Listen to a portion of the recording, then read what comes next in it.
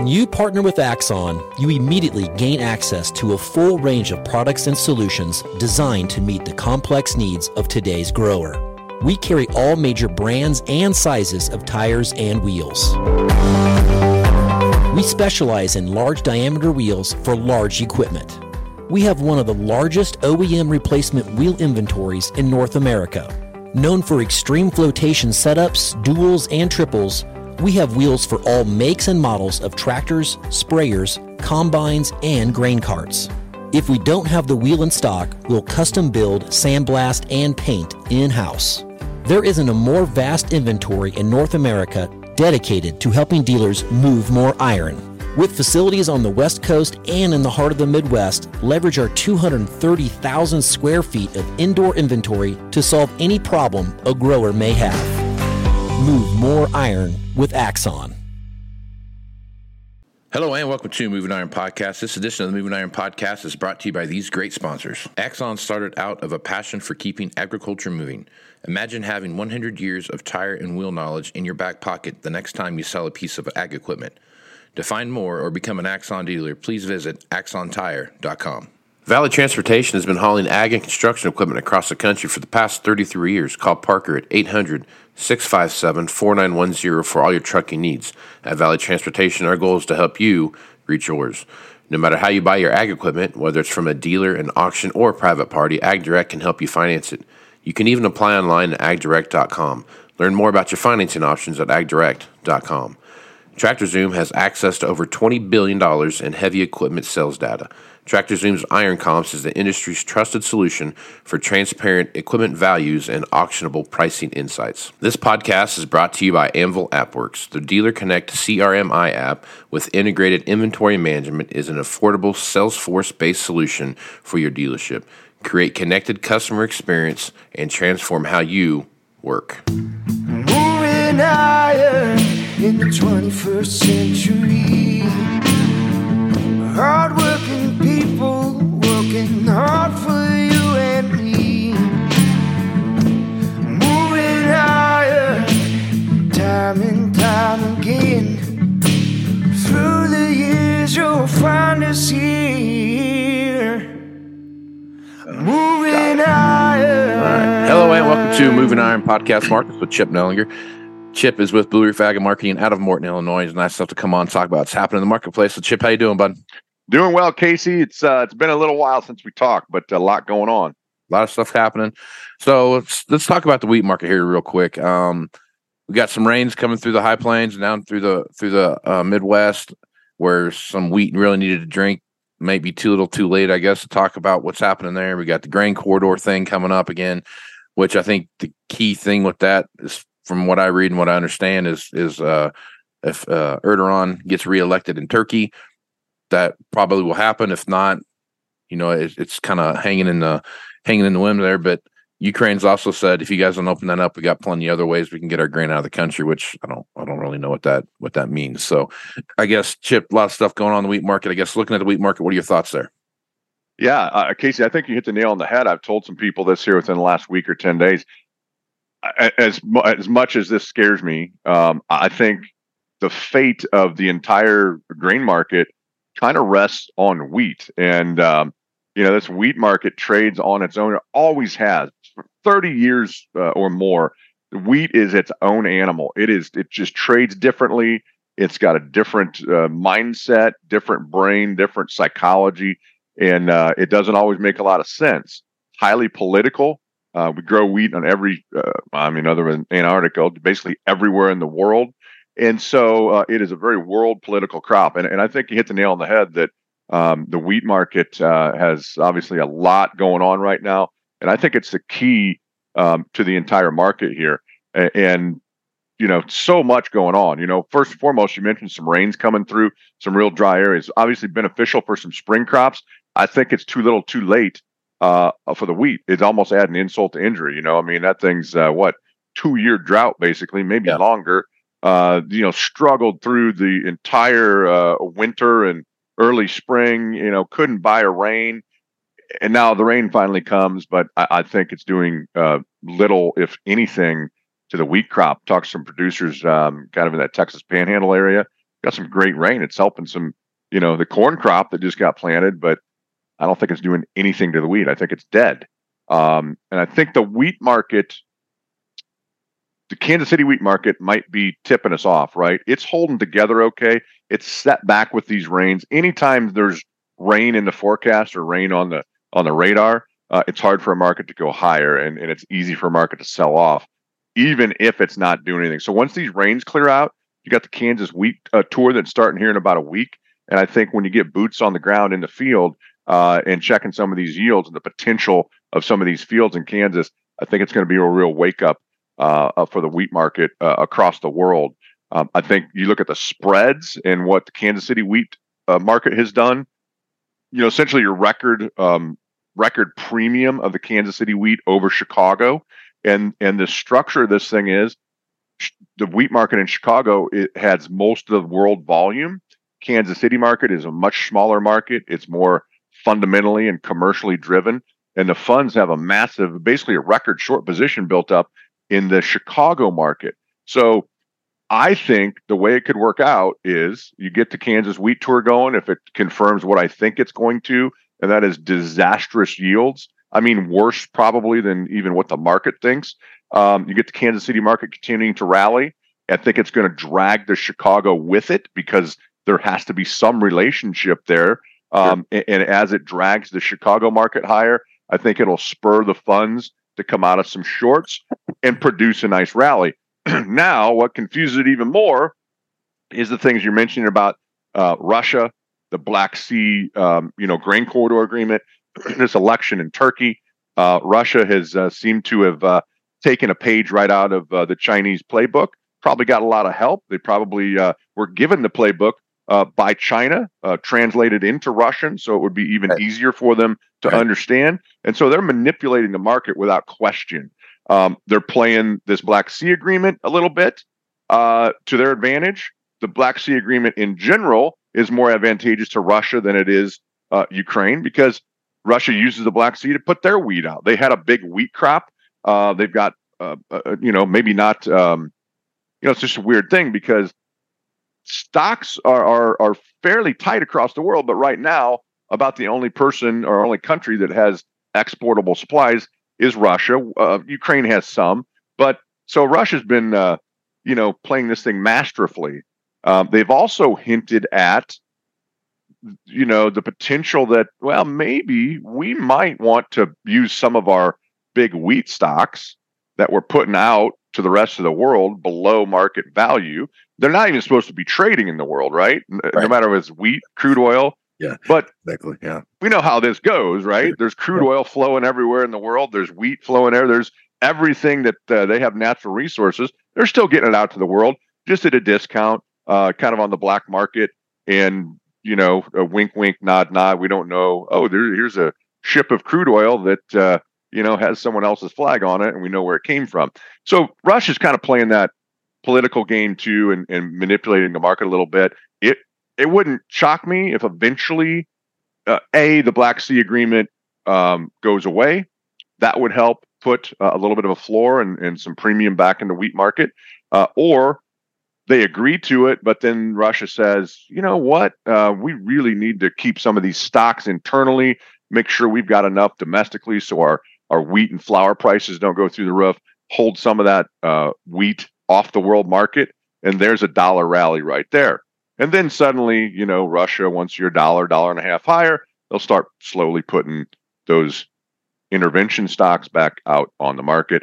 So, like it or not, Russia is playing the Chinese playbook very well right now, and they're trying to manipulate as best they can the wheat market. And, through all that, also part of the Chinese playbook, they play the futures market too. So it wouldn't shock me if some shell of a shell of a shell of a shell company is taking big positions in, wheat on a daily basis. We get news that the Black Sea Agreement is back on. 48 hours later, it's back off. It's not going to happen.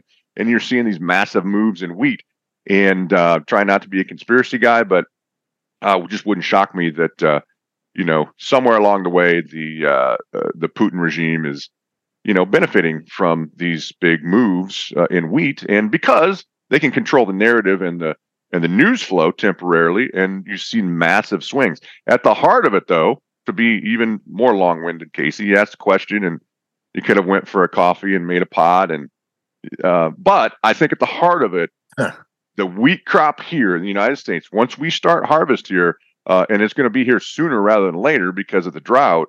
Something in the back of my head and my gut tells me that this wheat crop in the South, Texas, Oklahoma, Kansas, is going to be worse than expected, and it's still going to produce a rally. And if that happens to be on the heels of some sort of news out of Russia, Ukraine, Black Sea, you could get an explosive rally. And that's going to spill over. It's going to help the corn market, no matter what the crop size is. There's still spreads going on between corn and beans, corn and wheat, probably wheat and beans to a lesser extent. And so beans, even though they're really not related to corn, wheat, or a feed grain, it's going to kind of affect that too. So as much as I shudder to say this, I think the wheat market going forward the next couple months, 2-3 months, really could be something that, is the key to our entire grain market. And, that's a scary position to be in when you're relying on the wheat market to kind of provide direction, because a lot of people have given the wheat market the nickname of Sybil. Do you remember that? Was that, 9 personality, right? Yep. Crazy market. So, yep.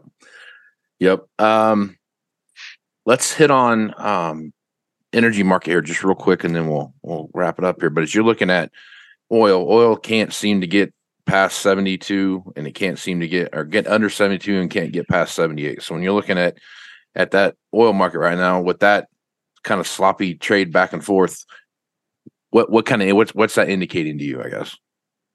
Well, boy, you hit me with just enough caffeine, and it's really humid out today. We're going to get a storm. Something's happening in the tin foil, the metal plate in my head. Somewhere in the Biden administration, they probably didn't get the playbook from China and Russia, but they're building their own. So, you got this whole strategic reserve thing, right? Inflation. Obviously, one of the major drivers of the entire inflation basket is energies. It's hard to get away from. A lot of people don't understand this. They understand if we want to drive somewhere, we got to go to the gas station, go to Casey's, fill her up. I hate that. I don't like paying that. But also everything else, from the clothes we wear, the shoes we wear, the stuff we put our leftovers in the fridge. You cannot escape crude oil and their energy markets. And a lot of people don't understand that. Somewhere in the EPA or the administration at a high level, they understand that, hey, we've got a problem with inflation. And one of the big ways to tame this is let's keep energy costs lower. So we've got the strategic reserve that's supposed to be used for situations that we're threatened, like an invasion, a war, that type of situation. Let's use that, pump some crude oil out on the free market and bring energy prices down. On the one hand, this big giant shell game, we'll tell people we're going to refill this thing. We know we need this for strategic purposes, not necessarily meaning to tame inflation so we can keep the current administration happy and, get the votes in our back pocket. So we'll tell people that, once crude oil dips, we're going to buy it on the world market, a futures market, take delivery, refill this strategic reserve. Sounds great. They've had 2 chances to have essentially the trade of a lifetime, like the best single trade ever in the history of markets since they started in the 1200s trading rice on forward contracts in Japan. Had 2 chances to do this. They started selling this stuff in the 80s. They could have bought it in the low 70s, and most recently we dipped under 70 into the 60s. So that kind of puts a floor under it, because the market has been told, hey, we get down to the low 70s, the U.S. government's going to come in and be the backstop, buy this thing, because they've sold all these hundreds of millions of barrels out of the strategic reserve. So we get a nice rally. We get a $10, $11 rally back up in the upper 70s. And then we come out and hear after the fact, hey, not only did we not make the trade of the lifetime, could have made billions upon billions of dollars for the U.S. taxpayer. We don't want to do that. we're not going to refill the reserve. We're actually going to put some more out on the market because we got to keep inflation coming down. And so, again, highly political market, maybe more political, slightly more political than the wheat market is the energy markets. That's my take on it, is that we're kind of caught and trapped now by the U.S. government. And are we going to refill the strategic reserve? Are we going to put more out? Right now, it looks like we're going to put more out. They're using it as a vote-getting mechanism. It's going to cap the market. But at the same time, all these things underneath it, OPEC's cutting, Chinese demand slowly fits and starts. They're kind of trying to prop their economy up. And what's going to happen is this thing's going to backfire, and we're going to have less of a supply here. We're not allowing drilling. OPEC's really going to be in charge. They always are. I don't think they currently like the U.S. administration much, if they ever have, no matter who's in there. And at the end of the day, we're going to wake up likely at some point in the very near future and see $90 crude oil again and $5 gasoline. And it's going to be as a direct result of some of the actions out of Washington. So I think you're going to continue to see choppy stuff. Unfortunately, this still is very much tied to our grain markets because of, renewable diesel, ethanol, all the things that our agricultural markets are tied to the crude oil market specifically. So it's going to have a direct impact. I think that it's kind of a control mechanism. I think we're in a sweet spot. I think they know that. Whoever that they is could be Washington. It could be OPEC combination. Somewhere here in the upper 60s to mid 70s probably is the spot they would like it to be. If we dip into the low 60s, upper 50s, it probably means there's a 2008 type general slowdown in the economy in the world. That's not a good thing. If we go up into the 80s, 90s, obviously that's going to kind of restart inflation, and nobody wants that. That's in current political power. So probably the sweet spot to me is kind of where we've been trading in a very choppy range, upper 60s, low 70s. Everybody can kind of live there. Producers, consumers. It's probably not high enough for OPEC. It's probably not low enough for the consumer, guy filling up his tank, but it can probably be livable for everybody. And so I would kind of use that as 70 to 75 is kind of your sweet spot value zone. And you dip much below there, you probably start hearing some news stories to get it propped up. And if you get much up over 80, you're going to start hearing the opposite. The problem is it's a commodity, right? There's a supply and a demand. And whenever you try to manipulate a market, it always backfires eventually. You can't do it. You got to let free market forces work. And the more you try to manipulate a market, the more it's going to blow up in your face eventually. So when you're controlling the supply, especially when you have OPEC who aren't really friendly to anyone but themselves, and they have the biggest power over the supply, the risk I see going forward over the next 12 months is higher. It's probably good for the farmer, right? $90 crude oil gets ethanol cranking and renewable diesel cranking. Right. But that's not very good for the consumer. And I'm afraid that's where the risk is not $50. It's more like $90. Right. Yep. All right, Chip. Good stuff as usual, folks. Casey, I'm telling you, I've had too much caffeine today. I apologize. You asked me 2 questions. You usually ask me a bunch of questions. I'm just long-winded, and man, it's something's in the air, man. They were good. They were good answers, though, Chip. You know what I mean? I don't know about that. I probably just got on. If you're going to put this out to the public, I guess probably on about 19 more lists than I started an hour ago, and I was already on a few. You and me both, so that'll be fine. So, hey, let's get on some together. That's right. There we go. Have a party that way. As long as it's not the no-fly list. I don't want on that one. I need to be on that one. Yeah, I don't want to be on that one. All right, man. Well, appreciate you being on the podcast, Chip. Hey, thanks for having me on, Casey. Folks want to reach out to you. What's the best way to do it? Yeah, best way is just call our office, 309-550-7213. Love chatting with people about the markets and their risk management plan and just in general. So don't hesitate to give us a call. Right on, man. I am Casey Seymour with Moving Iron Podcast. Check me out on Facebook, Twitter, and Instagram at Moving Iron LLC, LinkedIn at Moving Iron Podcast, and go to the YouTube channel to see the video version of this. at the Moving Iron Podcast YouTube channel. So check that out. Go Moving Iron Summit's coming up here in Nashville, Tennessee, September 11th through the 13th. Be one of the first 150 people to register for that, and you'll get a $50 discount from the good folks over at Axon. So for everything Moving Iron related, go to movingironllc.com, and you can find all the information for all the stuff I just talked about there. So with that, I'm Casey Seymour with Chip Nellinger. It's going to be some iron, folks. Out. Axon started out of a passion for keeping agriculture moving. Imagine having 100 years of tire and wheel knowledge in your back pocket the next time you sell a piece of ag equipment. To find more or become an Axon dealer, please visit axontire.com. Valley Transportation has been hauling ag and construction equipment across the country for the past 33 years. Call Parker at 800-657-4910 for all your trucking needs. At Valley Transportation, our goal is to help you reach yours. No matter how you buy your ag equipment, whether it's from a dealer, an auction, or a private party, AgDirect can help you finance it. You can even apply online at agdirect.com. Learn more about your financing options at agdirect.com. TractorZoom has access to over $20 billion in heavy equipment sales data. TractorZoom's Iron Comps is the industry's trusted solution for transparent equipment values and auctionable pricing insights. This podcast is brought to you by Anvil AppWorks. The Dealer Connect CRMI app with integrated inventory management is an affordable Salesforce-based solution for your dealership. Create connected customer experience and transform how you work. Moving higher in the 21st century. Hard-working people working hard for you and me. Moving higher, time and time